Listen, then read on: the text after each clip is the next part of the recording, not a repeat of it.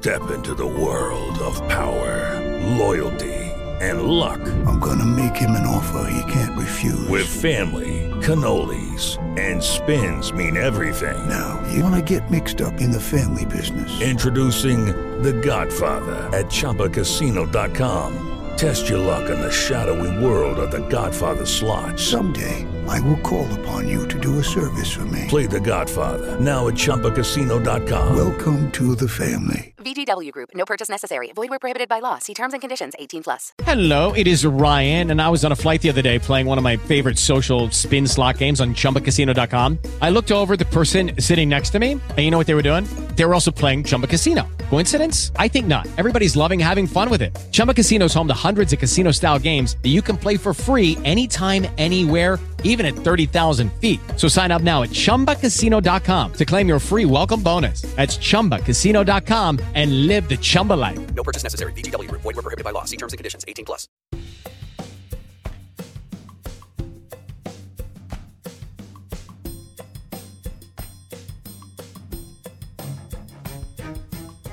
Welcome to A Day with Crime podcast, where a crime a day keeps the doctor away. Here are your hosts, David and Geneva McClellan. What's going on, everybody? Welcome to another episode of A Day with Crime. We're your hosts, David And Geneva. You are listening to Season 4, Episode 2. Geneva, how you doing today? I am doing great. You know, 2021, for me, is the year of doing scary things, so I finally got my roller skates today. But I'm going to learn how to roller skate this year. I have to learn by August because my goal is when I go home for my brother's 21st birthday, I want to be able to go to the skating rink with my sisters. Also, Ariana keeps asking to go to the skating rink. I mean, other than that, you know, the weather's been pretty mild here. Although Floridians act like we in the dead of winter or something, it's really not that cold. Yeah, that's about how it's going here. How are you, Dad? I am doing pretty well. Everything's going good. You got to try new things. You know, 2021, new year. Got to erase what happened in 2020. So I figured I'm going to try that do this year. I know I'm going to do something. I think the first thing I'm going to do is I'm going to do this new Apple Fitness, going for a new, better, healthier 2021. So we're going to give that a shot. But otherwise, doing pretty good. It is a little chilly down here in good old California. Other than that, we're doing pretty good. All right, guys. Well, before we get started with today's case, couple things I do want to say. I do want to take time to acknowledge that, unfortunately, we in America here has hit a very bad milestone of over 400,000 people has passed away from COVID-19. So I just wanted to say, since we do use our platform for good and we kind of talk about some things on here a little bit, I want to say to any of the families, if any of you guys out there who's lost somebody due to COVID-19, you have our condolences.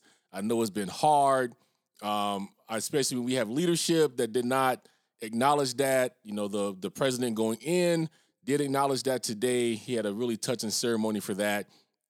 So I just wanted to say, you know, if you guys need somebody to talk to, you can always email us.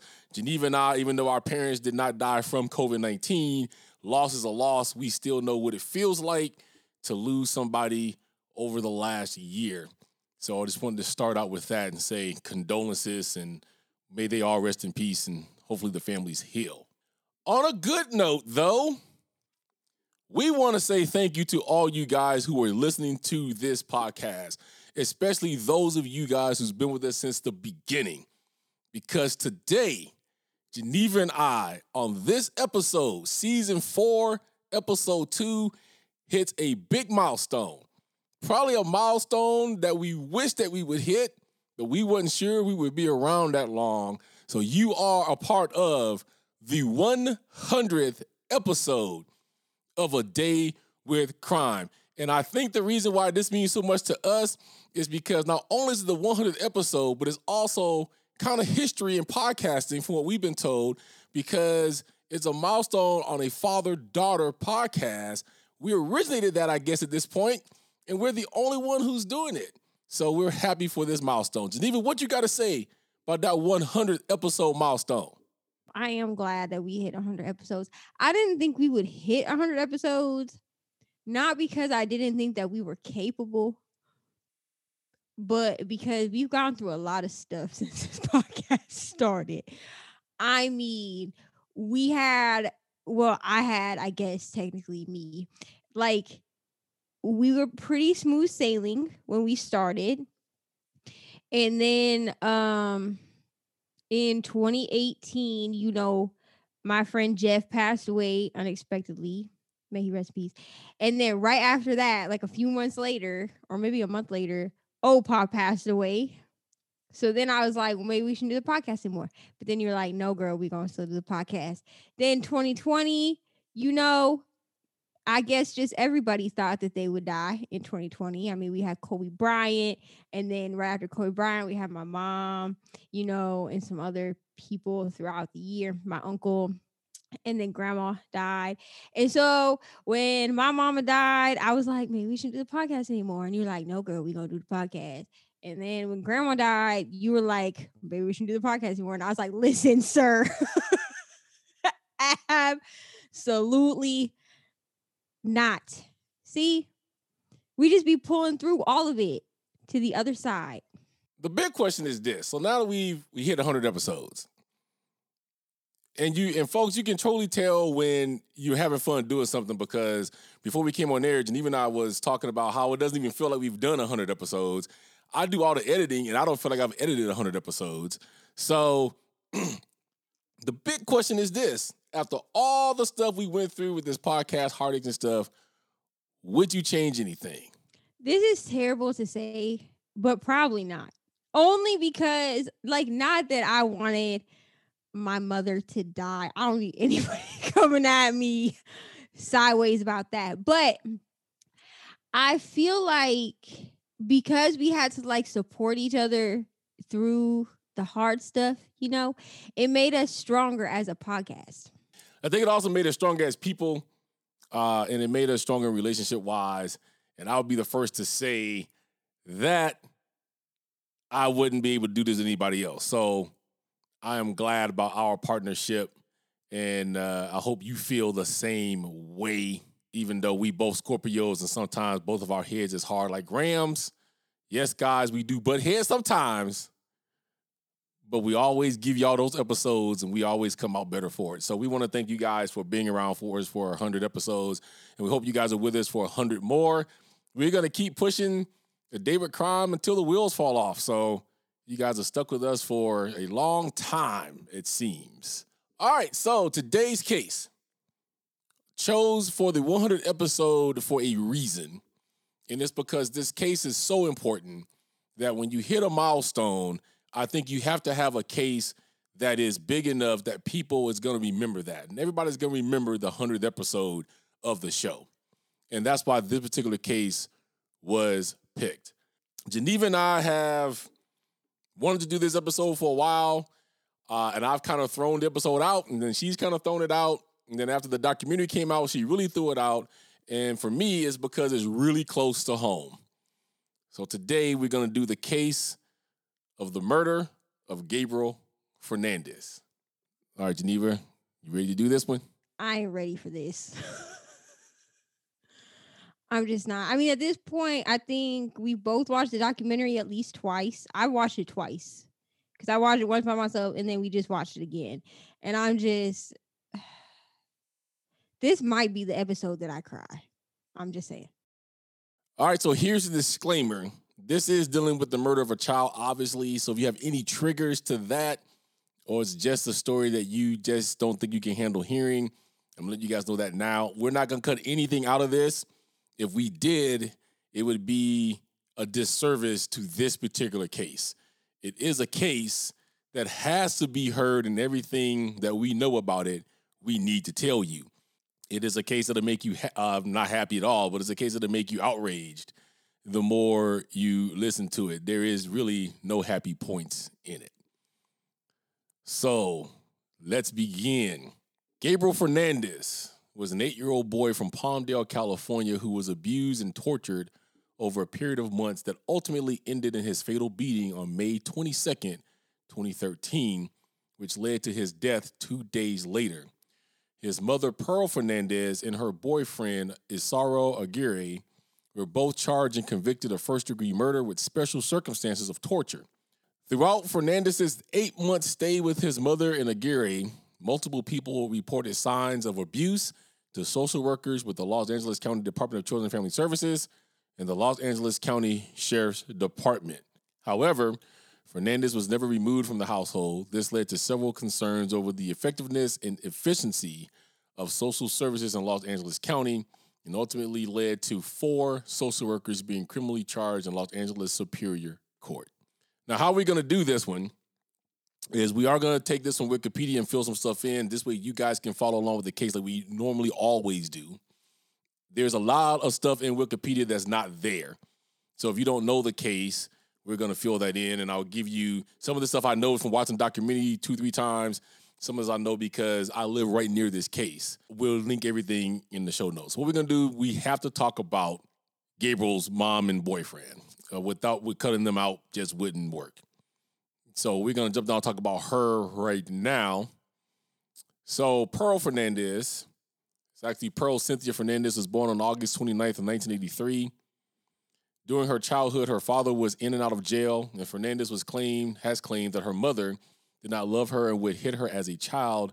At the age of 9, Fernandez began using methamphetamine and drinking alcohol, and at the age of 11, Pearl decided to run away from home. She dropped out of school in the 8th grade. As a teenager, Pearl claimed that her uncle attempted to rape her and that some men had held her hostage for a period of days, taking turns raping her, which led to her having suicidal thoughts while at the hospital recovering. She has 4 children with Arnold Quaterrius, including Gabriel. When Gabriel was born, she abandoned him at the hospital 3 days after his birth. However, she regained custody of Gabriel in 2012.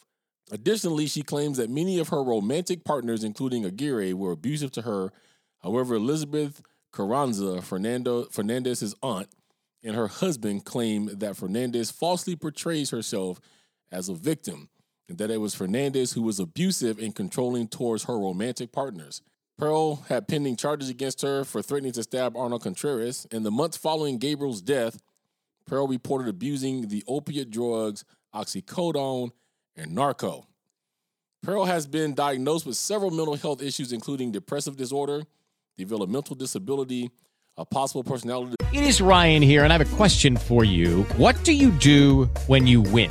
Like, are you a fist pumper, a woohooer, a hand clapper, a high fiver? I kind of like the high five, but if you want to hone in on those winning moves, check out Chumba Casino. At ChumbaCasino.com, choose from hundreds of social casino-style games for your chance to redeem serious cash prizes. There are new game releases weekly, plus free daily bonuses, so don't wait. Start having the most fun ever at ChumbaCasino.com. No purchase necessary. VGW Group. Void where prohibited by law. See terms and conditions. 18+. Disorder and post-traumatic stress disorder.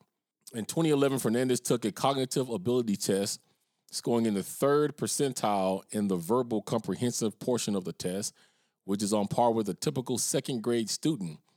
Clinical psychologist Deborah S. Mirora stated that Fernandez is virtually unable to use thoughts to guide her behavior and control her emotional reactions. So let's talk about Pearl for a little bit, or for a few minutes.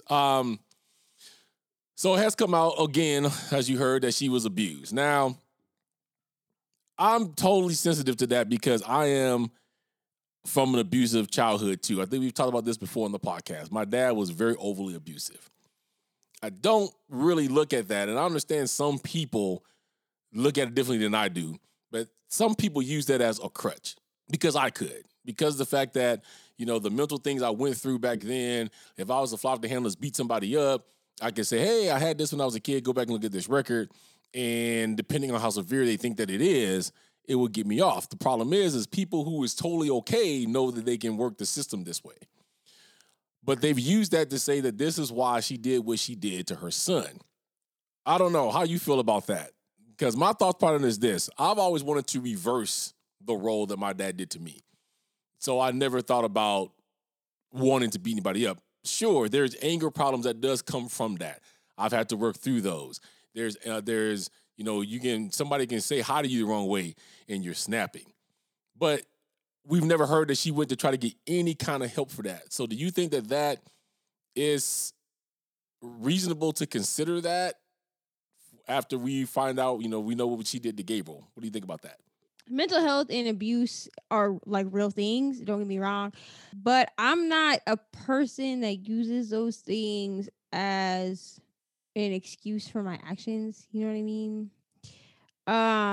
They can be reasons that they can be, sometimes I've had to use them as catalysts for why I've reacted a way that I have, because it's the only way to explain it to somebody. You know what I mean? Because sometimes other people that don't suffer from things like what I suffer from, PTSD, depression, anxiety, stuff like that, they don't understand unless you are able to kind of, for lack of a better term, to dumb it down for them. And that's the only way to do it.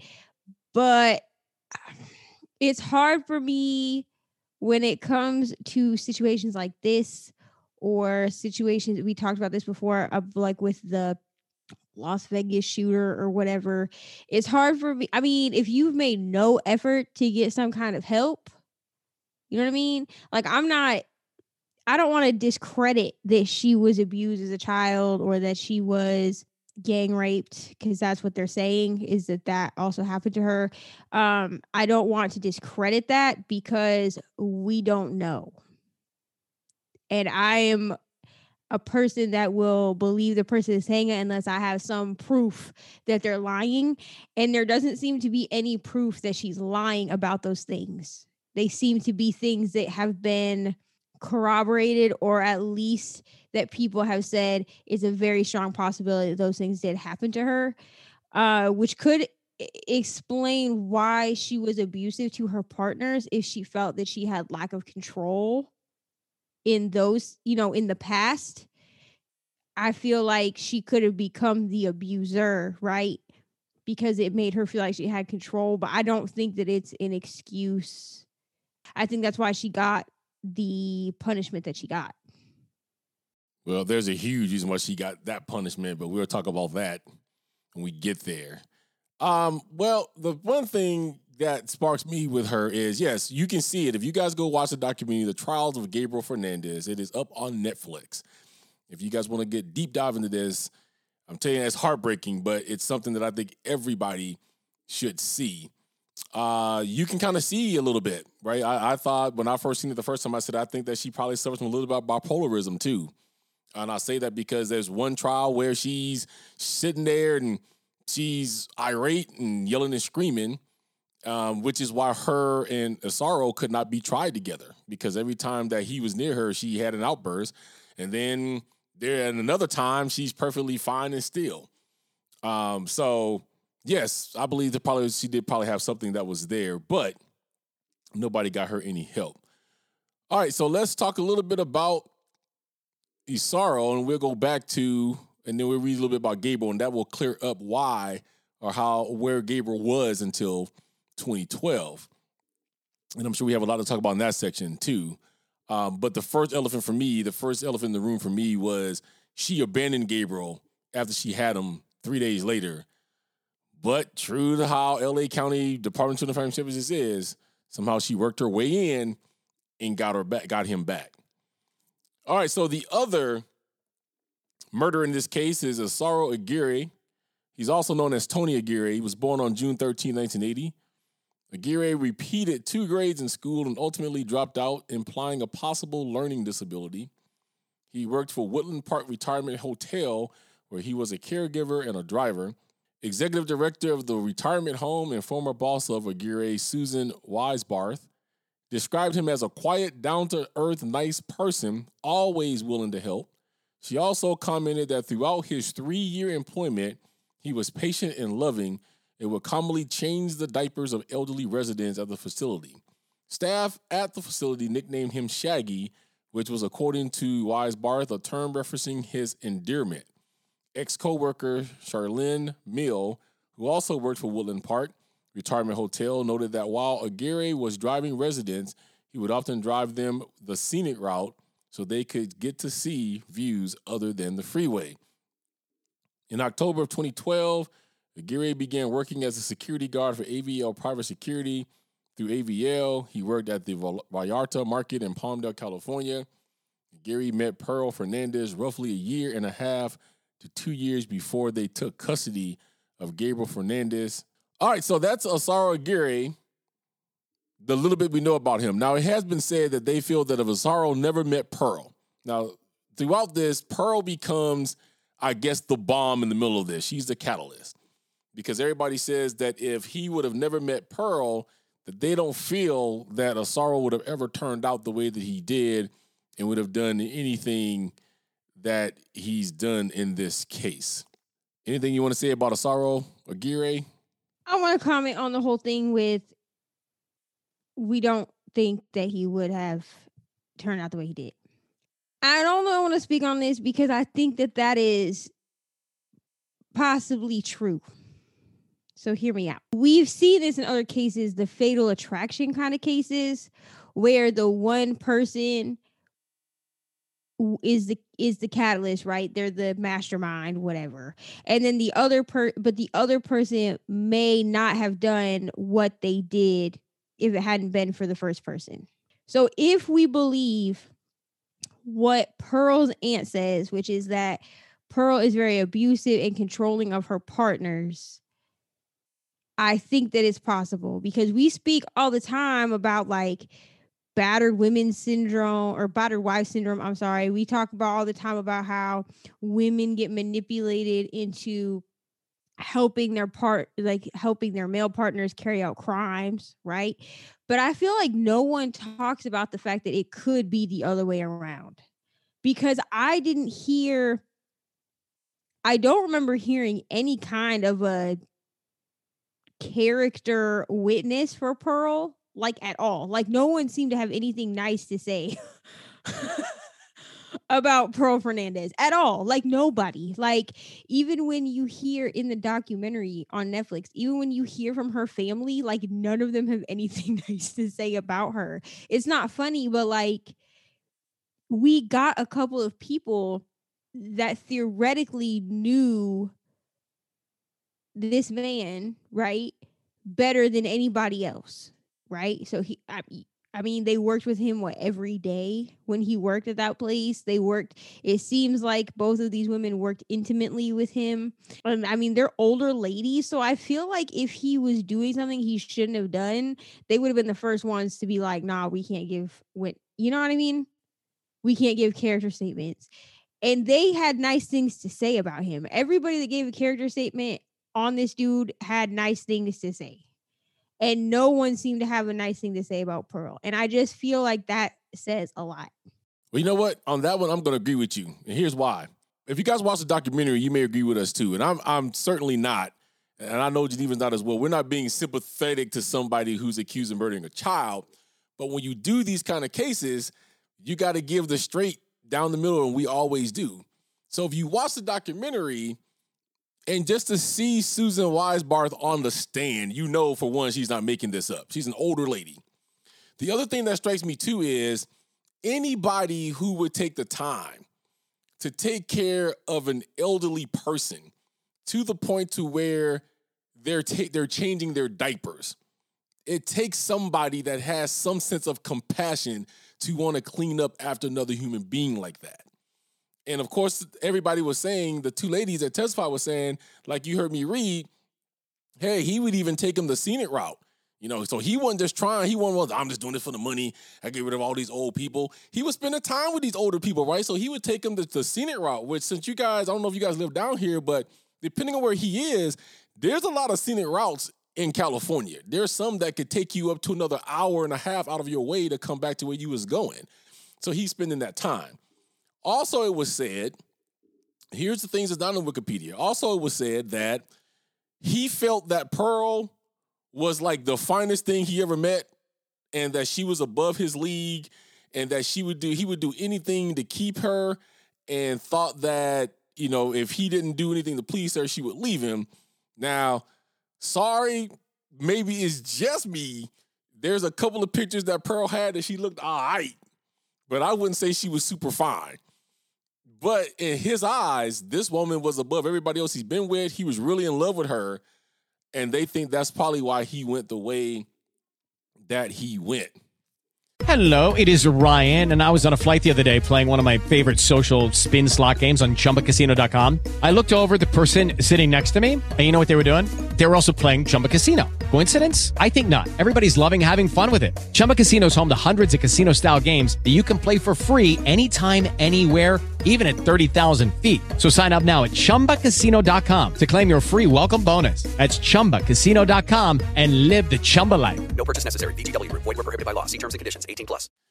All right, before we get into the death and crime, let me tell you a little bit more about my man Gabriel Fernandez. Gabriel was born on February 20th of 2005. His father was Arnold Contreras, and of course his mother was Pearl Fernandez.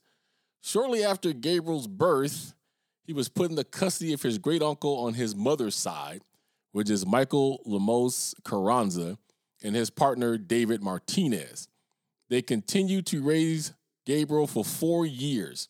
In 2009, 4-year-old Gabriel moved in with his grandparents due to his grandfather's objection to Carranza's and Martinez's same-sex relationship. He lived with his grandparents until 2012, when custody of him was given to his mother, Pearl, and her boyfriend, Asaro Aguirre. Despite concerns for his welfare expressed by the family, throughout his 6-month stay in the household, Gabriel was abused and tortured. Then on May 22nd, 2013, Pearl Fernandez and Asaro Aguirre severely beat Gabriel, and he was transported to the hospital by emergency services.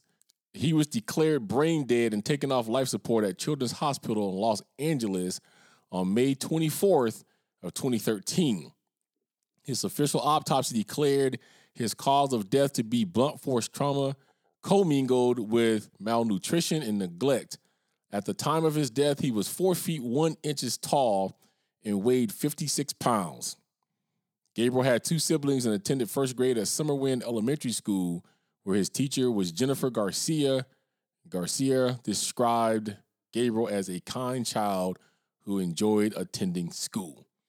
Now let's unpack that. There's a lot to unpack, so I'm going to give another trigger warning, because we about to talk about some stuff in here that's a little heart-wrenching, so I just wanted to let you guys know that off the bat.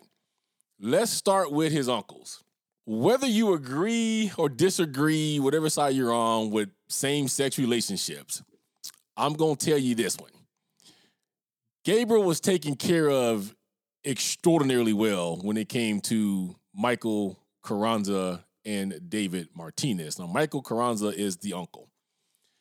They never mistreated Gabriel. They loved him to death. And just in the photos you will see if you watch the documentary, you can tell they had a lot of love for him. Going down that route, though, that's when he ended up going to live with the grandparents, because the grandfather said, hey, 2 men can't raise a baby. You need to give him to us. And that was the objection. They were heartbroken, but they went along with it because they knew Gabriel would be safe, and they were still able to have contact with Gabriel. I think we've talked about our different stances on that. And no matter how I feel about it, I'm going to tell you this flat out. That was the best place for Gabriel. And once he was taken away from both of them, they were heartbroken. It's like they just lost their best friend. Now, it did come down. I can't remember who was the one that accused him, but they tried to accuse his uncle at one point of sexually molesting Gabriel, and that never happened. I believe Pearl was the one that tried to say that it was the uncle that was abusing Gabriel because Gabriel would tell Pearl that he loved them. Well, I'm going to be the first one to tell you that never happened.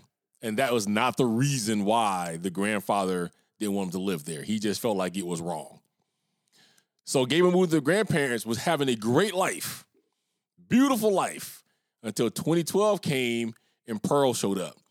Now, all the grandparents really says is that if she showed up and said, this is my child, you got to give him to me, I think they don't go through all the rigmarole, but there had to be some kind of a court order because of her abandoning him and the things she had to do. And at some point, the court gave Gabriel back. I'm going to be the first one to say this on record. And if anybody worked for Children and Family Services in California, sorry, but it's the truth. This is the problem with a lot of DCFS places in different states, but especially here. It is harder for a parent who did nothing. Okay, so the parent was just, somebody said, yeah, we heard that this kid's getting beat. Never happened. Parents clean as a whistle, goes to work every day, got an immaculate house. It is harder for that person to get their kid back than for somebody who's abandoned their child, abused drugs to the point of where they're just strung out all the time, and highly abusive to their kid. The grandparents put up a big fight. Nope, she can't go back. They was calling people. They said, we're concerned for his welfare. Nobody listened. What do you got to say about that part before I continue? Because as you know, it gets worse from here. What do you think about the uncles and him moving around? Whether it's with the uncles or the grandparents, what do you think about Gabriel's life up until 2012? Well, first thing I want to speak on is the last thing that you said, which was that it's easier for an undeserving parent, I guess, to get their kid back than it is for someone that's actually working to get their kid back. I'm just saying, like, I've experienced that, like, as everyone knows, okay. I have 3 children that were adopted, right? However, my ex that we don't name on this podcast, he lost his child shortly after we like split up and I kicked him out and everything, and he got her back in like less than a year after being on drugs, jailed, ran from cops, all that stuff. So, I mean, I can speak on that from experience, and I'm not even in California. I'm in Florida. So the system, while it may be the worst in California, it's broken everywhere. I'm sorry, but that's just what it is. I think they should have just left Gabriel where he was. I don't know why they gave her custody back, considering that she actively abandoned him. I'm confused on that. Definitely somebody in the system did something wrong, because I just feel like she shouldn't. I mean, not only do I feel like she shouldn't have had the chance to get him back, but like, why did y'all not just leave him where he was happy and healthy? Well, I will say this. The only reason why I think that Los Angeles got the name that they have the worst DCFS in the world is because of, one, this case. And the other one is because we're the second or third largest state in the union. Okay, so basically, you're going to have a lot more worst cases, I guess, when you have a lot more people. But I do agree with Geneva. The system is broken everywhere. And I give this caution. If you guys are going to call DCFS somebody, please be careful and know that you're making the call because you know something's going on. And the reason I say this is because we've had DCFS called on us. And I've called and yelled at my son's principal because of the fact that it came from the school. Now, here's how dumb this was. I guess, yes, there are people out there that's called mandated reporters. If you really want to look at it, all of us are mandated reporters, but there are certain jobs that you have that you are, by law, mandated reporters, which means that you have to call if you see, hear, or feel that something's going on in the home. But some people take that job just a little bit too seriously. And about a few months ago, that's what happened to me, my son, and my wife. I won't name her name. I won't even name the name of the school, because being that I live here and that there's people that listen to my podcast who know it. So I'm just going to tell you like this. So I get a knock on the door one day. And this is when you know that Gabriel Fernandez case had shook everything.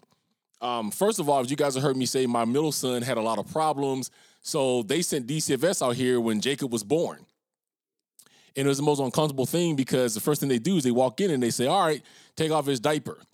We need to search everything. Well, now they're searching everybody's body parts because of what happened to Gabriel, which we'll get into that a little bit later.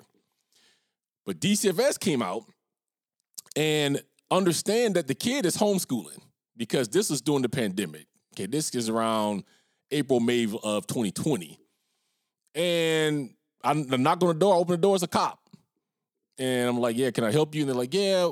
And the story was all messed up. First of all, she said, we were sent out here because we got a call and said that Jacob said that he had went to school and that he hurts kids. So we called Jacob out. Like, he never said that. It was only misstrued. 3 days later, a knock comes on the door and it's a DCF worker. And now she's telling me that on a Zoom call that it was called in that he had got spanked or he had recalled a time that he had got a spanking or whatever and said that there was a red mark that was left. Now, this story that he's telling, and he told the lady this, was about a good 3, 4, 5 years ago. And yes, we do believe in spanking, but with a hand, but Jacob wasn't spanked at that time. What happened was Jacob had fell, and when Jacob fell, he hit his backside, and it turned red. And he told the lady, I'm not being abused. This happened a long time ago. I used to be bad. But I think that's where that came from. DCFS came out here, got all up in my business, and I called the school, and I ripped them a new one. Because the fact of the matter is, one, an abusive parent is not going to send their kid to school. Jacob had been to the school for the last 3 days at that time because they wanted to test him, because they felt like that he was gifted. So everybody had already seen Jacob 3 times. So they know he wasn't being abused. They know he wasn't hurt. They seen him in Zoom class every day. And I used to educate people on what the harm of DCFS is. So the principal didn't even know, which breaks Palmdale School District's protocol. Because if you're going to make a DCFS call on a family, you're supposed to tell the principal. This lady didn't even do that. She just took it upon herself to call DCFS. Well, long story short, Jacob got skittish. He didn't want to go to school anymore. I was considering disrolling him or unrolling him from that school because nobody could be trusted anymore. I asked the principal, does he know what it feels like to have some strange woman come in the house and want to strip your kid down to his underwear or beyond that when there's no need to do that and the nightmares that come behind that? My wife had a total anxiety attack because she's eventually just going to come in and take the kid. And one day I said, I don't want him talking to this teacher ever again because she was a psychologist. I said, if he's supposed to be able to tell her things that is going to help his behavior be better, now he feels like he can't tell her anything because every time he says something, they're going to call DCFS on us. I said, you need to understand that when you make these calls, you're taking these people away from people that's actually being abused. The lady never believed Jacob was getting abused. How do I know that? Because she heard me ranting about it when I said, you're not supposed to be talking to her, and she wanted to call me. And out of her own mouth, she said, I know Jacob is not being abused. I never thought that he was being abused. But because of the fact that both of us was black and she heard the word whooping, her mind went back to 1970 when it was legal to chastise your children. And she thought he had got hit with a switch or something and he's just on here all but red. But she said, well, I even told him that I don't think anything is going on. And it used to be a time, if you call DCFS, you can say, hey, I'm just giving you this report, no need to act on it. But since Gabriel, they act on everything. That's all been cleared up now. But the school still doesn't understand the pain that causes because now you go into a file with DCFS and anytime anybody's called, they look at that file and go, oh, you know what? There's potential abuse. And in DCFS and California, this is how crooked they are. They look for ways and for reasons to take your children, not to keep you unified. And if you go and do some research on your own, you will find it. There's been judges that's getting kickbacks for how many kids they can remove from a home for no reason. So if you're going to call DCFS people, please make sure that you know the kid is being harmed and abused so that the proper things is done. After he was taken, he was given back to Pearl. So this what happened to him in 2012 when Pearl came and got Gabriel. They was given complete custody by DCFS. Forget the fact that she was strung out. Forget the fact that she abandoned him.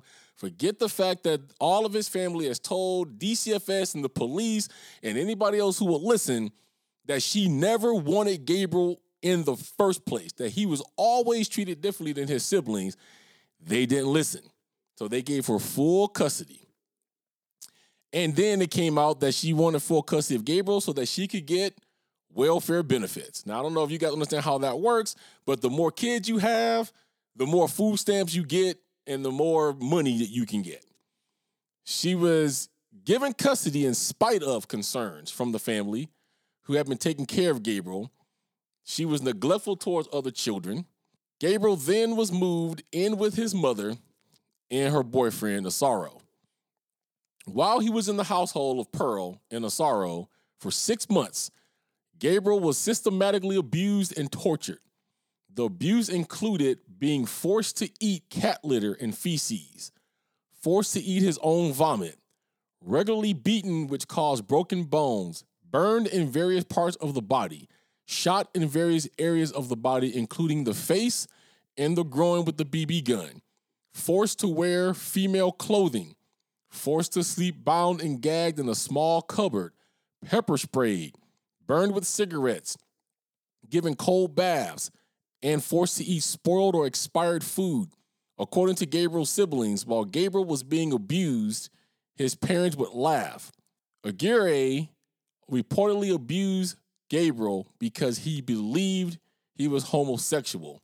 And the abuse did not extend to Gabriel's siblings. We got to talk about that for a few seconds. This is the hardest part of the case for me. So yes, all of that's true. The box that he was kept in was drugged into the courtroom. They had a little cabinet that looked like that. If you put a couple shelves in it, you can make yourself a nice little book cabinet, had 2 doors on it. This is where he was forced to live after he was beaten and burned and tortured. You have to watch the documentary, people, because the heartbreaking thing about this whole box is when they came in to do the investigation, as you probably know or don't know, they come in with markers. And what they come in to mark is they want to mark things that they find. So they want to mark every blood stain. They want to mark every bullet wound or whatever. This box was so filled with nothing but those stickers. There was so much blood on the walls of where they was abusing Gabriel at that the FBI agent ran out of red stickers and had to go to a different color. I think they were yellow. So they drugged this box into court. All you see is this box, and when they open it up and on the outside, nothing but stickers everywhere. The whole wearing the dress thing is because Gabriel did come out and tell his mom and her boyfriend that he thought that he liked other boys. That just heightened the whole entire abuse thing. So then he was forced to wear dresses as a way of humiliation. When I told you about coming into your house to strip your kids down, that's because there were so many BBs that was found in Gabriel's groin and it was hidden. Okay, so unless you're going to have a kid disrobe, which is illegal to have anybody do without the presence of a parent in the school, you're not going to find those. So when DCFS is called, regardless of how severe or unsevere the case is, they ask for you to strip your minor children down so they can make sure that you are not abusing them in this manner because they messed up on Gabriel's case. There was also a little story that when they went to apply for welfare, they went to the office downtown Palmdale to get welfare. And the guard noticed that the back of Gabriel's head was just full of what looked like cigarette burns. It's like his whole head had just been burned up. And he went and he said to the girl, he goes, "Didn't you see this kid?" Well, the supervisor just told him, "Don't call." This security guard put his own job at risk and he called DCFS. Still nobody's listening. But he's telling them, this kid just came in. This is where I work. This is the name of the people. Here's what's going on. Went out to the house. Didn't do a thorough investigation at all. I want you guys to understand, out of all these months that DCFS have been involved, they failed their job because they never walked in the house. They would say things like, Gabriel's not here. He's with his aunt and uncle or with his grandparents, but Gabriel's right in the back of the house, locked up in this box that they keep in the room. His brothers and sisters would try to take him food and sneak him food because of the stories they were telling. That if he didn't clean the cat box out properly, that they would make him, or at least Asara Aguirre would make him eat the cat food. If it ain't cleaned up properly, you're going to eat whatever's in the box. And I guess one day he said it was clean and the cat had just went and urinated, made him eat the litter. When he died in his autopsy, he had a lot of litter that they did find in his stomach. Total 129,000% abuse. Geneva, what do you got to say about the abuse that Gabriel Fernandez endured? It makes me want to throw up, to be honest. Like, we just watched this in the documentary, and like listening to you say it again, it like, I don't know, it makes me like physically ill. Like, I don't even know what to say. Like, it's like listen, it's very rare on this podcast that I'm speechless. Okay, I talk a lot, I get it, but what do you even say? You know what I mean? Other than what we've said, which is, I don't really understand why they didn't leave Gabriel with the grandparents. I mean, fine if the grandparents didn't want him with the uncle or whatever, but like, why didn't you leave him with the grandparents? Like, I don't know. Like, I just feel like there were enough calls that were made that this case should not have ended the way that it did. And the thing is anybody wants to say DCFS missed the mark. There was daily calls, people. I want you guys to understand, there was daily calls from his teacher, Jennifer Garcia, on the daily, because Gabriel was coming in and either he was not clean, or if he was clean, he had bruises, he had black eyes. He would say things like he fell off his bike or whatever. She was calling daily to DCFS, and nobody did anything. Even to the point to where she refuses to give Gabriel's number out. Gabriel was student number 28. She never assigned number 28 again as long as she was teaching. Now, the reason why I say as long as she was teaching, well, because if you guys go back, I think in season 2, maybe season 1, there's an episode called A Principal, 3 Teachers, and a Noose. Jennifer Garcia was one of the 3 teachers pictured in the noose. And when it came down to all the parents got outraged about it and she was about to lose her job, they asked her, why would she do this? I'm not going to go into the whole story, but basically it wasn't supposed to be shared, but this picture got shared around by accident from one of them, and instead of sending it to each other, they sent it to the whole entire school. So all the teachers got it. She said that the noose was representing the fact that Gabriel's parents was finally going to get what they deserved. I can tell you that was not the case. His aunt and uncle got outraged, as well as his grandparents said, stop using Gabriel's case because you made a mistake.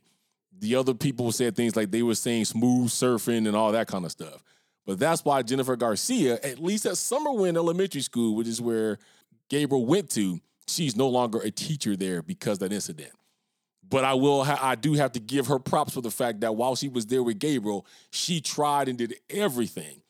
I agree with Geneva when we was watching it. She said it's a shame that she had to turn out being one teacher with the news because it did appear that she really cared a lot about Gabriel. And I agree, she did. So it's not like, guys, that there was not a whole lot of people saying you need to take this child. They've been out to the house several times and would just take word for it. Even when they had to go stand trial, they were saying, did you walk in the room? Did you go through the house? Did you go see if Gabriel wasn't there? No. So you just took Pearl Fernandez's word for it that he was really out of town. Yeah, we really believe that he moved to Texas with his grandma. The boy was sitting in the back, probably just freshly got beat, unfortunately, and he's sitting in this box. That if they just would say, let me see, let me make sure, let me comb through everything like they have the authority to do, Gabriel will still be alive right now. But he was failed by the system. All right, so on May 22nd, 2013, Pearl called 911 to report that her child, Gabriel, was not breathing. Gabriel had been fatally beaten by his mother in Aguirre after failing to clean up his toys. When first responders arrived, they found him on the ground naked with several injuries. Aguirre explained to them that Fernandez was gay. Paramedics rushed him to the hospital where doctors declared him brain dead, And unfortunately, he passed away 2 days later on May 24th, 2013 at the Children's Hospital in Los Angeles. He died at the age of 8 years old, and the official autopsy declared he died of blunt force trauma coincided with neglect and malnutrition. Let's fill in the gaps on that one. Yes, it is true. When the paramedics got there, they, for whatever reason, the sorrow decided to say, yeah, well, you know what, he gay. And the way that all the paramedics, the police took it was, okay, so 8-year-old, you saying he's gay, so you automatically treating him different. That already set off a red flag for them. But then he started telling the police other things, like, don't believe anything he says, he's a liar. Anything he says is going to be a lie. Nothing's really ever happened to him. When they tried to ask him what happened, why Gabriel was so beat up, guys, like I said, we got to tell you the nitty gritty. When he got to the hospital, they didn't know where to start looking at his body. They didn't know where one bruise started and where one bruise ended. There were so many bruises on this baby's body that there were old bruises, there were new bruises and wounds, and there were bruises and wounds that was currently either healed or in the stages of healing. If you watch the documentary, they show you all the autopsy photos. And even though I heard about the case until that documentary came out, because they never showed you these photos and papers and anything like that, I was astounded by the amount of wounds. You know, I'm like, I heard he got whipped and beaten, things like that. But when you see it, it's bad. So from that, they're deriving, well, maybe they did something to him because he's telling me he's gay, and he's automatically setting up his defense when nobody's even accused either parent of doing anything at this point. What do you guys say about that, Geneva? I'm confused. I was a bit confused about the comment that he was gay. Since they're trying to cover their tracks, like I guess I understand why he would say things like he's a liar and stuff like that. I'm surprised that he thought that he would survive in order to tell police anything, though. The reason why I think that is because of this. If you go back and listen to what they were saying in the documentary, they thought that he was dead, or they thought that he would be dead by the time the paramedics got there. So they thought they had laid a beating on him enough to the point to where he wouldn't withstand it. But since he was still alive, and remember, he has his siblings in the house who they get to go run freely. So instead of having them risk the fact of going and saying, you know what, my brother was laying in the middle of the floor, he was really beat up, my mom didn't do anything, Pearl called 911. The 911 call was really to cover their tracks. Because I certainly believe this, if they were alone with Gabriel in that house that night, 911 would have never got called. Gabriel would have probably laid there and died, and they would have did something else with the body, but 911 would have never got called. So 911 call in itself was a cover-up. I guess what I'm saying is I'm surprised that they thought that he would survive his, considering that they thought he would be dead by the time paramedics got there. I just feel like common sense would tell you he's probably at 8 years old and 50 pounds. That's what Ariana weighs. And she's 3. I don't know. Actually, I think she's actually like 45 pounds because she's always been a little bit, underweight thanks to me and my genetics. But that's about, he would have been taller than her because he was like 4 foot something. But he would have weighed the same amount as Ariana. On Ariana, that weight looks healthy. You know what I mean? She got her little belly and her fat little legs and all that stuff. But on a first grader, that's emaciation. I'm just surprised that he would have said anything that he says is a lie, because you would think that he would just assume that by this point, there's no way. I mean, they did everything they could to try to save him. I think one of the nurses or EMT people, the girl that's at the beginning of the documentary, she's throughout it, but she's like one of the first people to speak in the documentary. I mean, she was in tears talking about it, and they did everything that they could to save him. But think about it, though. The will to live is strong. So out of all the stuff that we've read and talked about, I guess in their mind, I would do the same thing. Gabriel should have been dead a long time ago. right? I mean, he's living with a scrotum full of BBs. Now, I don't know, what kind of BBs it was, if they rust, whatever, but out of all of the beatings he took and all of the injuries and all the things that they put into his body, if I was doing that, I'd probably be scared too, because I'd be like, you know what? I don't know what this kid's on or, whatever he's doing, but he just keeps living. So I think at that point, even though they probably consider this to be the worst beating they gave him, he didn't want to take a chance in case Gabriel got there and started singing like a bird. But the thing that irritates me is everybody else has seen these bruises before. Everybody else has reported these bruises before. They ain't doing anything to hide the bruises. I mean, Gabriel's running around in short sleeve shirts and they're beating him up in the face. Yet still, he couldn't get no help. Whew, this case. I just had to say, before we move past this part, that I think, I don't want to cry. Oh my gosh, I can feel it. But I think the most, for me, the most heartbreaking thing is this child literally loved his mother until the day he died, bro. No matter what she did to him, how bad she beat him, nothing. The teacher talks about some, how little kids make Mother's Day gifts. And she asked him, I mean, this was after multiple calls to DCF, right? Do you want to make this? And he made his mother a Mother's Day gift, right? That was I like to make my mom smile by, and then he filled that in. You know what I mean? This kid loved his mom till the end, and she just took his life like that. And his grandparents said the same thing. Said no matter what Pearl did to him, he loved her because it was his mom. All right, so on May 23rd of 2013, which is the next day, Pearl and Asaro got arrested. Pearl was arrested for felony child endangerment while Aguirre was arrested for attempted murder.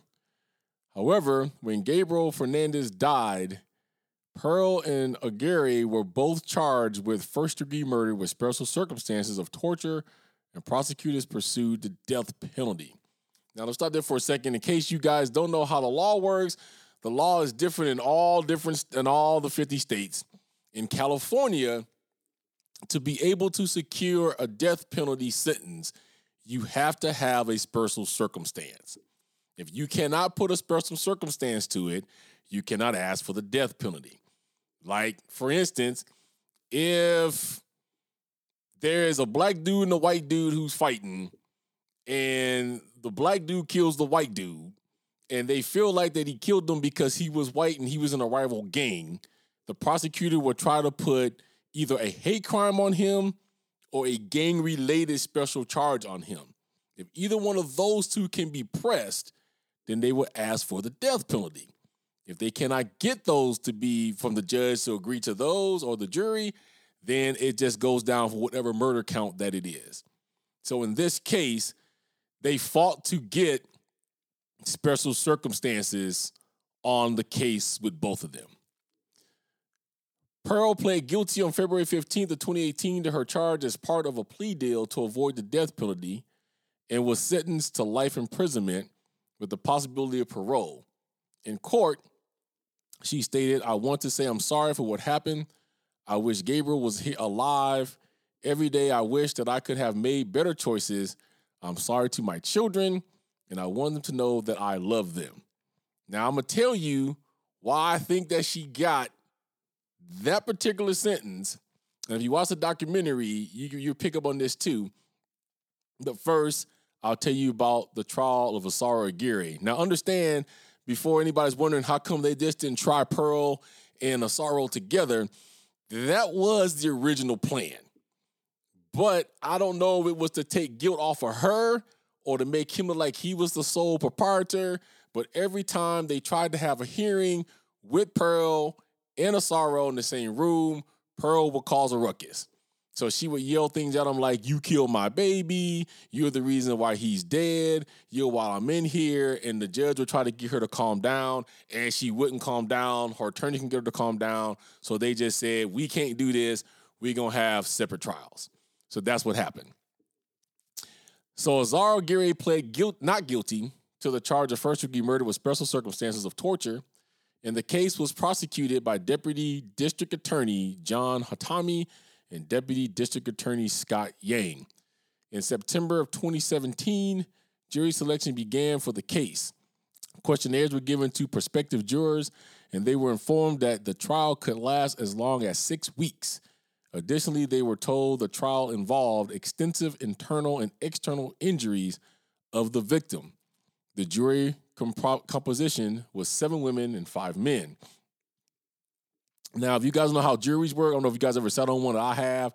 I'm surprised that they didn't ask, does anybody have any problem with the death penalty? Now, they may have. We just didn't see that part because since the prosecution is going for a death penalty case, it would be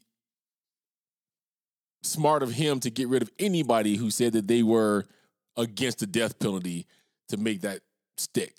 So I've been on 2 juries before. They go around and ask a bunch of questions pertaining to that case. You know, have you ever been abused as a child? And this kind of case, what they would ask, do you have anything against the police?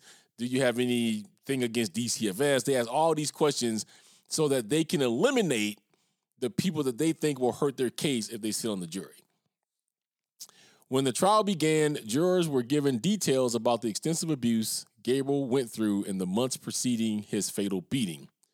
Prosecutor John Hatami called Aguirre pure evil and argued that he deserved the death penalty even though it doesn't even compare to what he did to Gabriel. Defense attorney John Allen argued that Aguirre was considered to be kind and compassionate during his employment at the retirement facility and that he had never committed a crime before meeting Pearl Fernandez. Jury deliberation began on November 14th of 2017, and a verdict was reached the next afternoon. Ultimately, the jury found him guilty of first-degree murder and guilty of the circumstances of torture charges. On December 11, 2017, jury deliberation began for the sentencing phase, and the next day, the jury was deadlocked. However, on December 13th, they decided to recommend the death penalty, which was accepted by Judge George G. Lamelli. Now, we're going to get into that because that's a whole nother thing, but let's back up real quick to Pearl. Here's why, Geneva, Pearl Fernandez got the sentence that she got, because they kind of do this backwards on Wikipedia, but we've seen the documentary. Technically, Azaro Aguirre was tried first, and they was able to press the special charge. Pearl ended up rolling on Azaro, and they said, if you give us what you know, if you plead guilty. So they went to her and said, hey, Azaro's gonna, unless you can tell us everything, he's probably gonna get this special circumstance and he's gonna get the chair, or in this case, he's gonna get the needle. And so she agreed to plead guilty to save herself. And because if she ran that risk of going to trial, they could have pressed the same charge on her, and she too would have been recommended for and probably got the death penalty. That's why she didn't get what Azaro got. I'm totally against the death penalty, but they should have both got the same sentence in this one. So let's talk about why they was deadlocked. So there was one guy, and I know, Geneva, you said that you could see where he was on the death penalty, but there was one dude who held up the jury on both.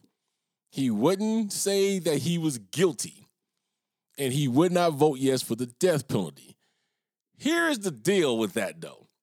And this is where I kind of said, come on, dude, now. He swore that the reason why he could not vote that Azaro Aguirre was guilty is because he didn't feel like that there was enough proof. That he thought that Azaro was probably a good dude. He made a mistake, and he's not here to tell his side of the story. Now, that part's not true because the fact that he does have the right to testify, but in most of these cases, the attorney says you should not get on the stand and say nothing. But I don't know, how did you feel? Just looking at the case, looking at everything that was done, looking at what's been said, looking at all the bruises, would you have hung that jury saying that you thought that maybe Asaro was a good guy. He's not here to defend himself, so you do not feel comfortable giving him a first-degree murder charge. Me personally, probably not. But when I listened to the man explain what his point of view was, I understood it. And this is why. Because Asario had character witnesses.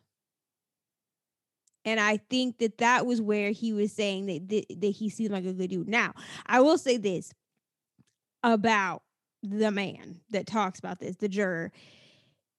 He's obviously of Asian descent and he has a relatively strong accent. So I actually had to go back and re-listen to what he said.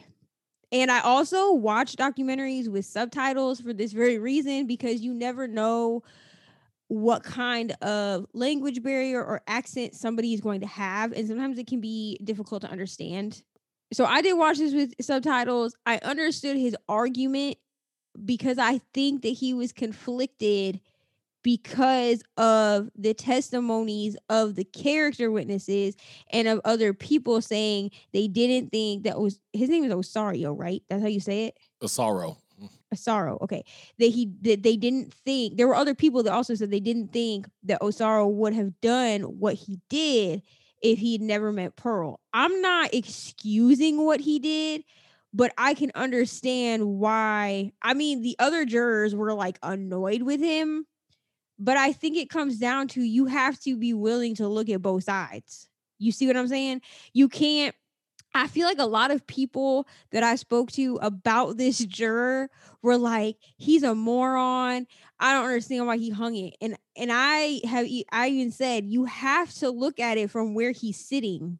I think that because Asaro had character witnesses, it was harder for him to say, absolutely put him to death. You see what I'm saying? My thing with Pearl, because I didn't speak on this a minute ago, but my thing with Pearl is I feel like both of them should have got the same sentence. I feel like it was a cop-out that she was able to take a plea. I think the biggest reason is because this was not a case of mom went to work and the boyfriend killed the kid. That's not what this case was. They both did it. I think it's absolute trash that she did not. I mean, I'm not for the death penalty either. I'm really not.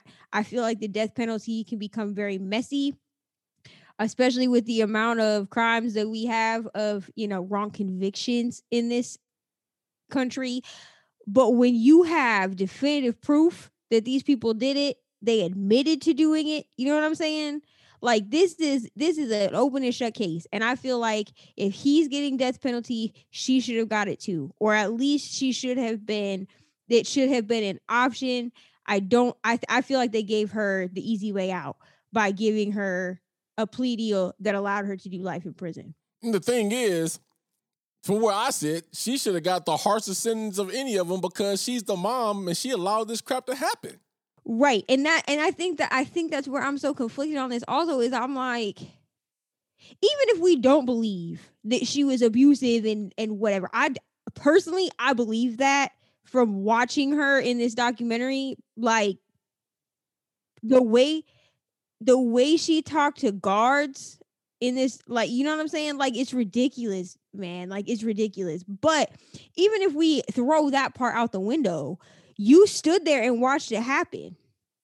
You helped perpetrate what happened to your child. So I feel like if one is going to be charged as harshly as they were, they both should have gotten it. Or, like you said, she should have gotten the worst sentence. I just don't feel that it's fair that she's the one that got a plea deal. I mean, yeah, she's sitting in prison with no possibility of parole, but I don't feel like that's good enough. Well, about that juror, this is where I kind of looked at. I'm like, okay, Jeffrey Dahmer had character witnesses too, right? If you look over the history of Jeffrey Dahmer, which we have, everybody's saying how sweet he was. He went to his parents' house every holiday, ate dinner, and he was out there killing people at night. I think sometimes you have to, and being that he's of Asian descent too, I know that Asians take a different mind frame than what we do. in Western culture. And sometimes I do wish that, myself included, more Americans had some of the sympathy that our friends who are Asian do have. And I have a couple of friends that are Asian, and that's what they do.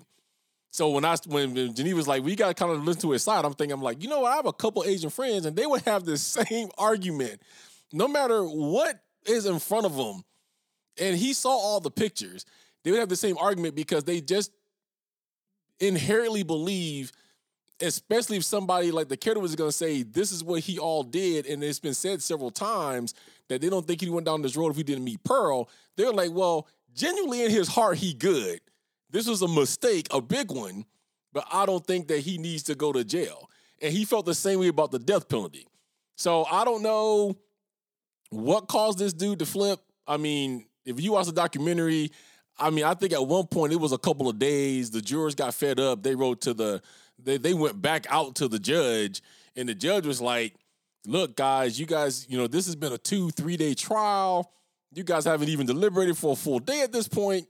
You gotta go back. So I don't know if they just beat him into submission. I feel like they were just like, dude, we have to decide, because the couple of jurors other than him that they interviewed were like the chick was like real cranky about, I'm sorry, I have to pick a family friendly word here, but she was real cranky about the way she felt about this juror. Like, you could tell that she was annoyed by it. But I think that that's the problem with Western society in general. I'm not saying everyone in America is like this, but I think that's the problem, is that we in America, we want instant gratification, right?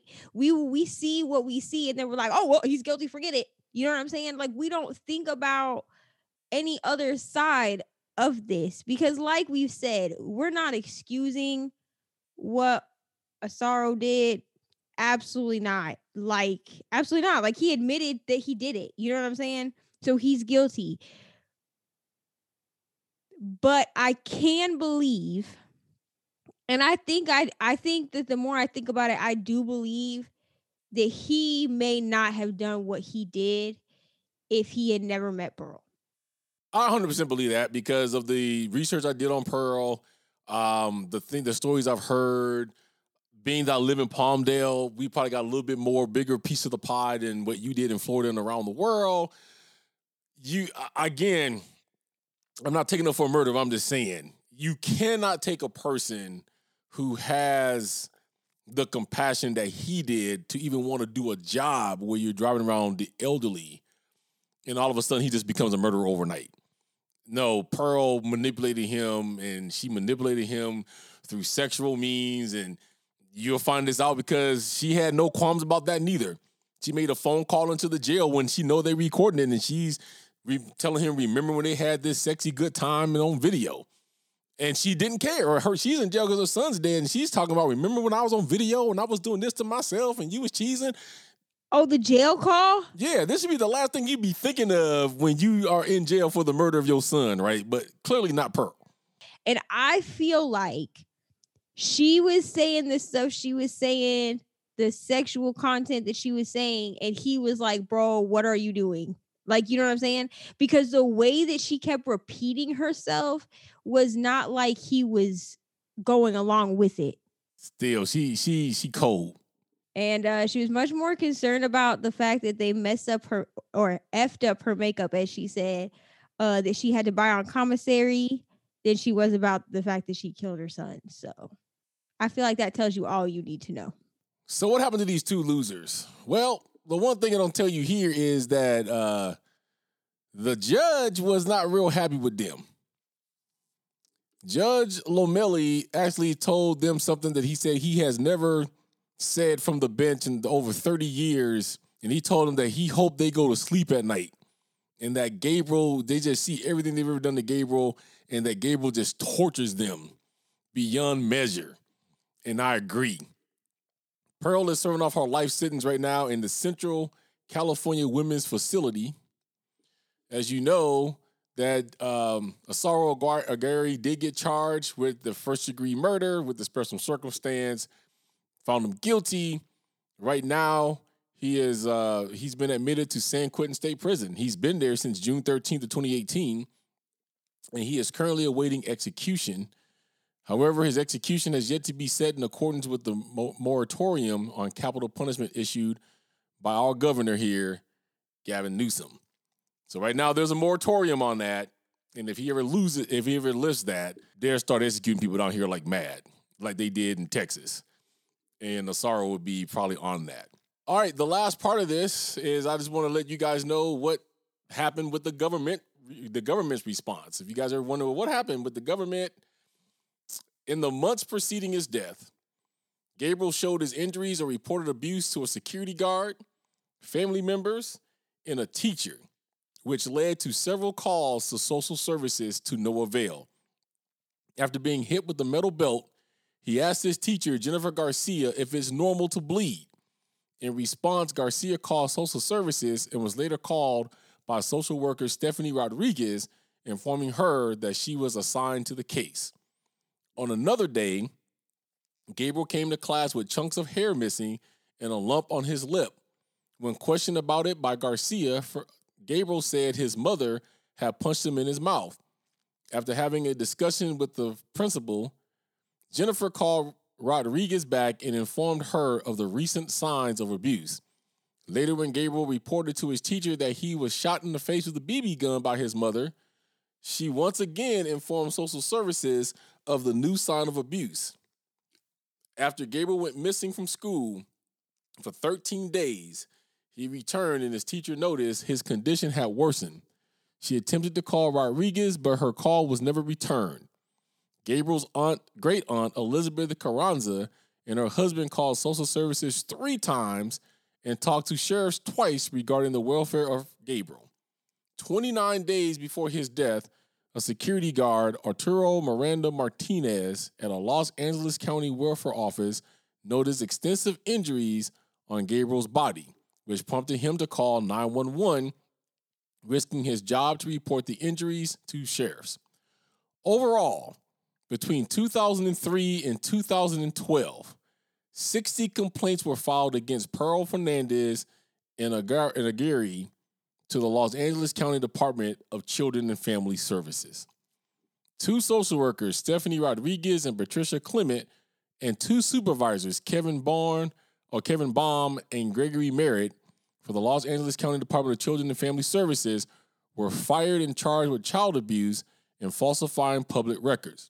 The unprecedented charges held significant consequences, including up to 11 years in prison.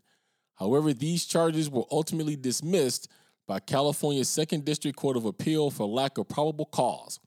In January 2020, prosecutors attempted to get a rehearing for the case, but eventually decided to drop the charges.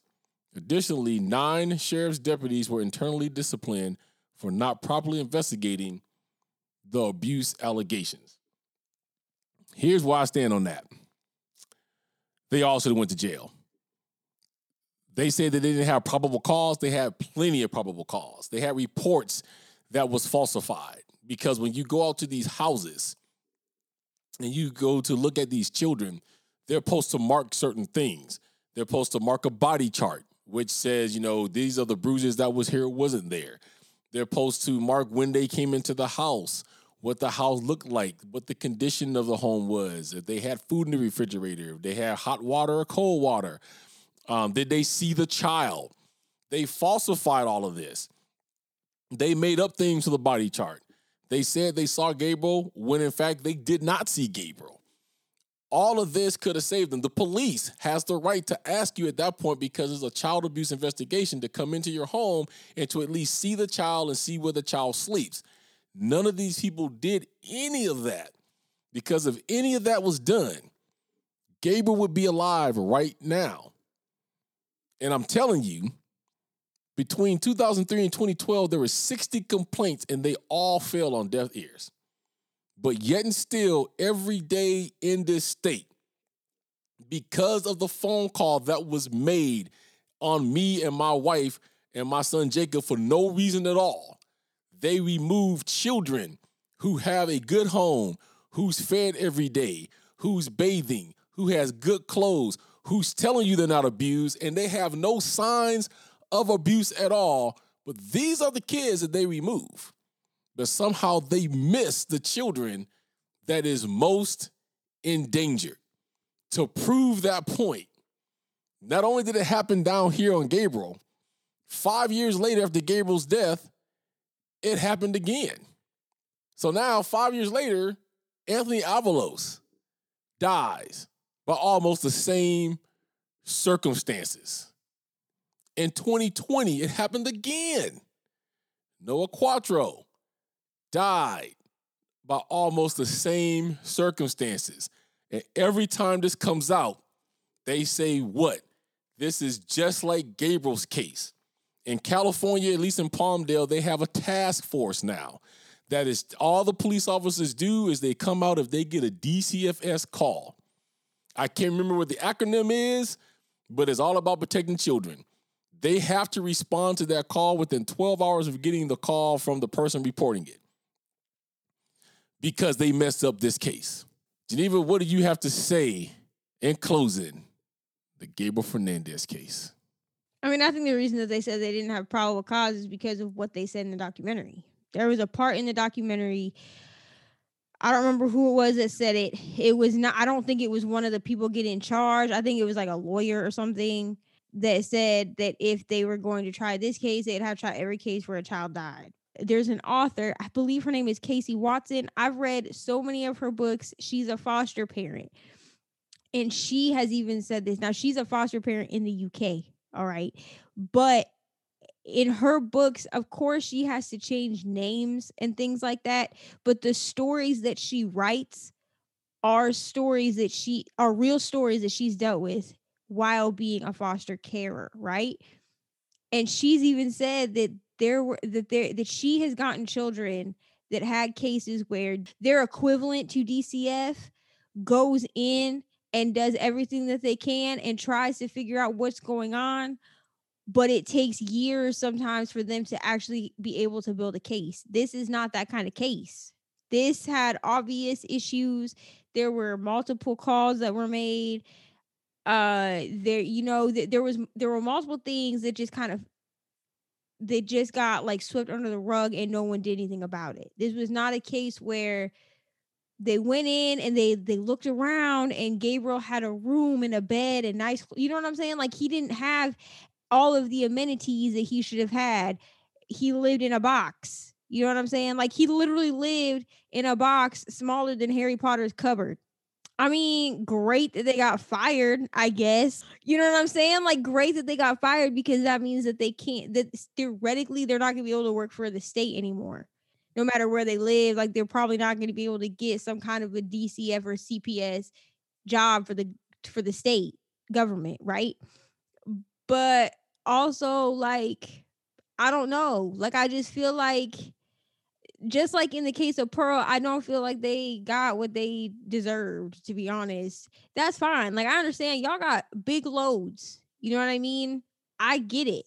But don't try to say that you didn't do anything wrong, that you did your due diligence. I just feel like to say that is to just dismiss everything that happened to Gabriel like it was nothing. That is the common excuse that they do use down here, and I do know that is not an excuse. They do overload them, but if you've got to try every case, retry them, because I bet money out of all those cases you got to try in court, you're going to find that there's a lot of holes that was slipped through. There's a lot of cracks you guys just stepped over. The fact of the matter is the reason why I have a hard time buying the whole rhetoric of, the parent was supposed to be able to cover this up, because they're supposed to be trained that should not happen. They're supposed to be trained to see signs that nobody else is seeing, even without the child saying anything. And just the mere fact of walking through the house. I mean, if they would have walked through the house like they were supposed to any of these times, they would have found Gabriel back there in that box. They all should have went to jail for 10, 11 years, and that still isn't enough. Yes, I'm glad that they're no longer working for DCFS down here, but still, everybody failed Gabriel. So they should have went to jail, in my opinion. What you got to say in closing on Gabriel Fernandez? I mean, I'm not going to name her because I don't know if she wants to be named, but I did have a friend that had asked if we were going to cover this case. There's another case too. I have to ask her again what that case is because I don't remember. Like, here's the case, girl. I hate this case. I don't like it. I did watch the documentary when it first came out, and then I watched it again for this podcast episode. I hated it both times. I mean, at the end of the day, I just don't feel like I feel like the only person that was brought to justice is the person that I feel like if anybody was going to get a plea, it should have been them. Like, I feel like Pearl should have been tried first, and then Osaro should have been. I mean, if we're really going to look at it that way, like, I just feel like no one should have got a plea. But if someone was going to get it, I feel like Osaro should have got it, not Pearl. Or that they both just went up for the death penalty. And I'll say again, I don't believe in the death penalty just because of the messiness that surrounds it. But in this case, like, I feel like that was their due diligence. You know what I'm saying? So that's my final thought. My final thought is, yes, even though I do not believe that Osaro Aguirre would have done this without Pearl, the fact of the matter is that he did it. Everybody failed Gabriel, with the exception of his uncles and his grandparents and his teacher, because they tried. His biological father even says that he failed him because he wasn't there to protect him because he was doing a stint in jail as well.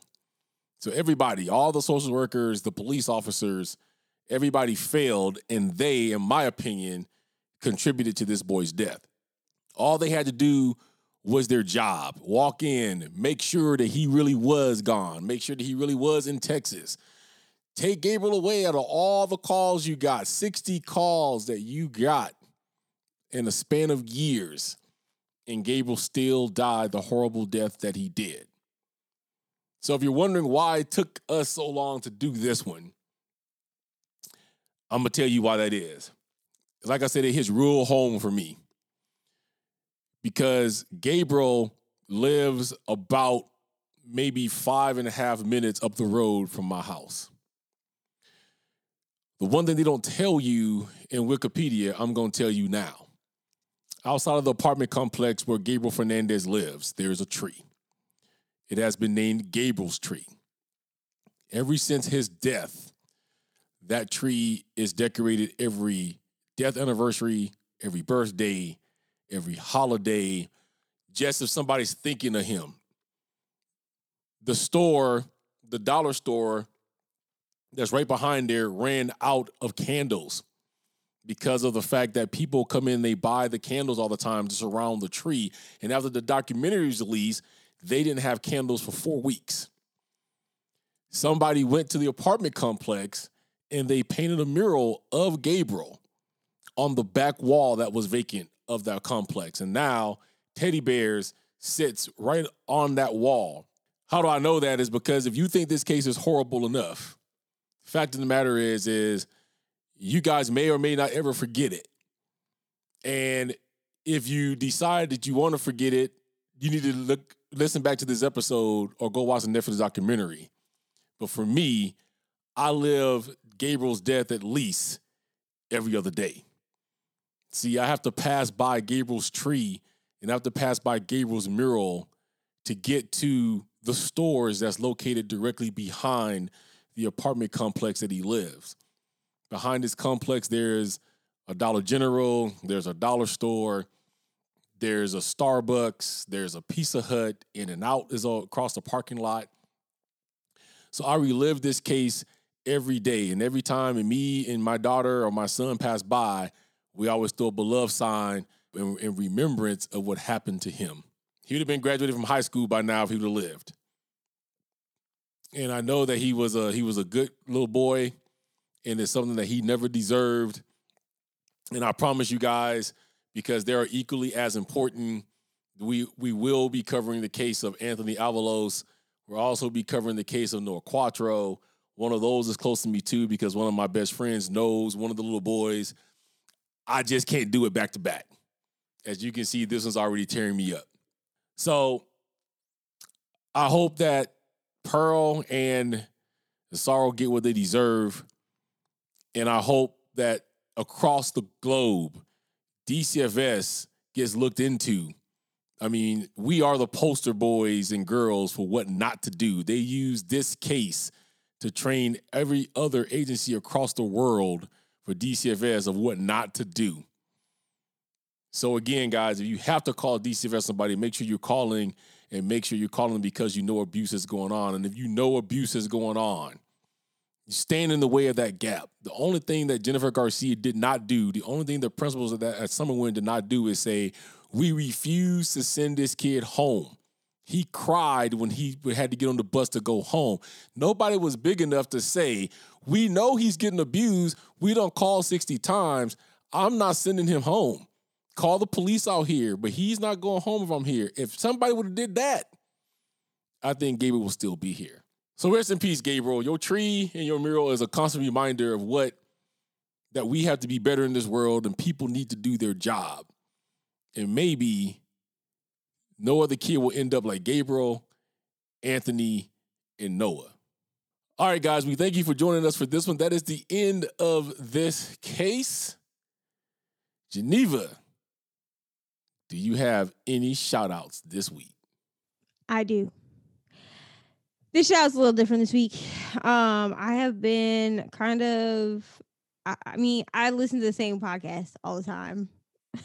So I feel like I've probably shout out every podcast that I listen to. I've been trying some new ones, but I'm not sure. I don't want to shout out any that I don't personally enjoy, if that makes sense. So this week I actually want to shout out a book. I mean, I listen to it in an audiobook form because that's easier for me. The book that I want to shout out is called Fear is My Homeboy: How to Slay Doubt, Boss Up, and Succeed on Your Own Terms. And it is by Judy Holler. I want to shout this book out because for 2021, I made a promise to myself that I would do more like personal development type books. I really slacked on it last year. I think I only read like 2 and all the rest were just like fun, like mindless reads. But 2021 for me, I don't know about anybody else, is a year of growth, new beginnings and all that stuff. We about to get a new president and all that stuff. So I will say this because I always say this for people that may not like any kind of profanity.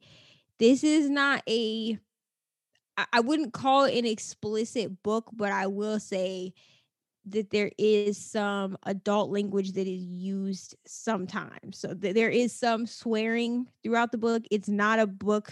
When I listen to it, I don't listen to it without headphones, just because I have a 3-year-old who is a parrot and she repeats everything. So if that is not your thing, she does even give a warning in the beginning, I think in like the prologue, that if that's not your thing, that this isn't the book for you. But I really think, it's kind of a tough love kind of book. Like it kind of just punches you in the face, but I highly recommend it. So my shout out this week is a book, Fear is My Homeboy. Very good. I'm only on chapter 4, but even so, I'm going to finish it. You know what I mean? If you get the audiobook, it's read by the author, which I always think is great. So that's it. You got any shout outs this week, Dad? Due to the nature of this episode, I'm going to shout it out again. If you guys didn't hear it, you guys need to go and hear this podcast. Go listen to Do No Harm.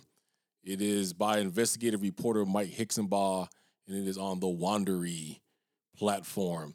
Story about Melissa Bright and her family, as well as another family who did everything they were supposed to do.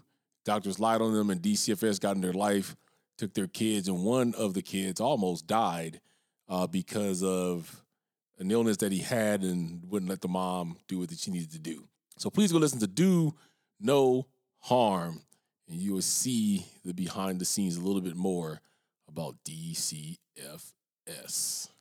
All right, guys, we thank you for tuning in to this heartbreaking case, and we do appreciate you guys for always coming back and listening to the cases that we have for you. All right, so guys, with that said, a new world is coming.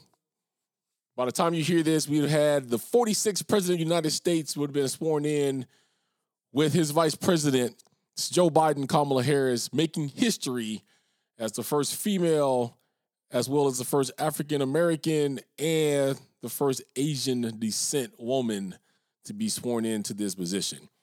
It's a time to heal, guys, and whether you agree or disagree with who the president is, I think we all need to work together to get our world back to where it was at. I think from what Joe Biden's been showing over the last couple of weeks, I think that he's on board with that. We got to forget the past, embrace our brothers and sisters, and try to move on, because tomorrow is not promised to us. So, guys, we hope that you guys be safe out there. Wear your mask. Again, it is not a political statement, but you are protecting yourself as well as your fellow man. And we look forward to talking to you and giving you guys another case real soon. So with that being said, as always, don't commit any crimes out there. So you don't end up on our podcast. Thank you for listening to A Day with Crime. Artwork created by Geneva McClam. Sound mixing and editing done by David McClam. Don't forget to subscribe and join us on our social media outlets at facebook.com/groups/A Day with Crime, Twitter at A Day with Crime, Instagram at A Day with Crime. If you'd like to support the show, you can do so at patreon.com/A Day with Crime. You can also email us at adaywithcrime@gmail.com and youtube.com/A Day with Crime.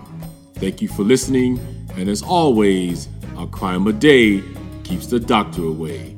Until next time.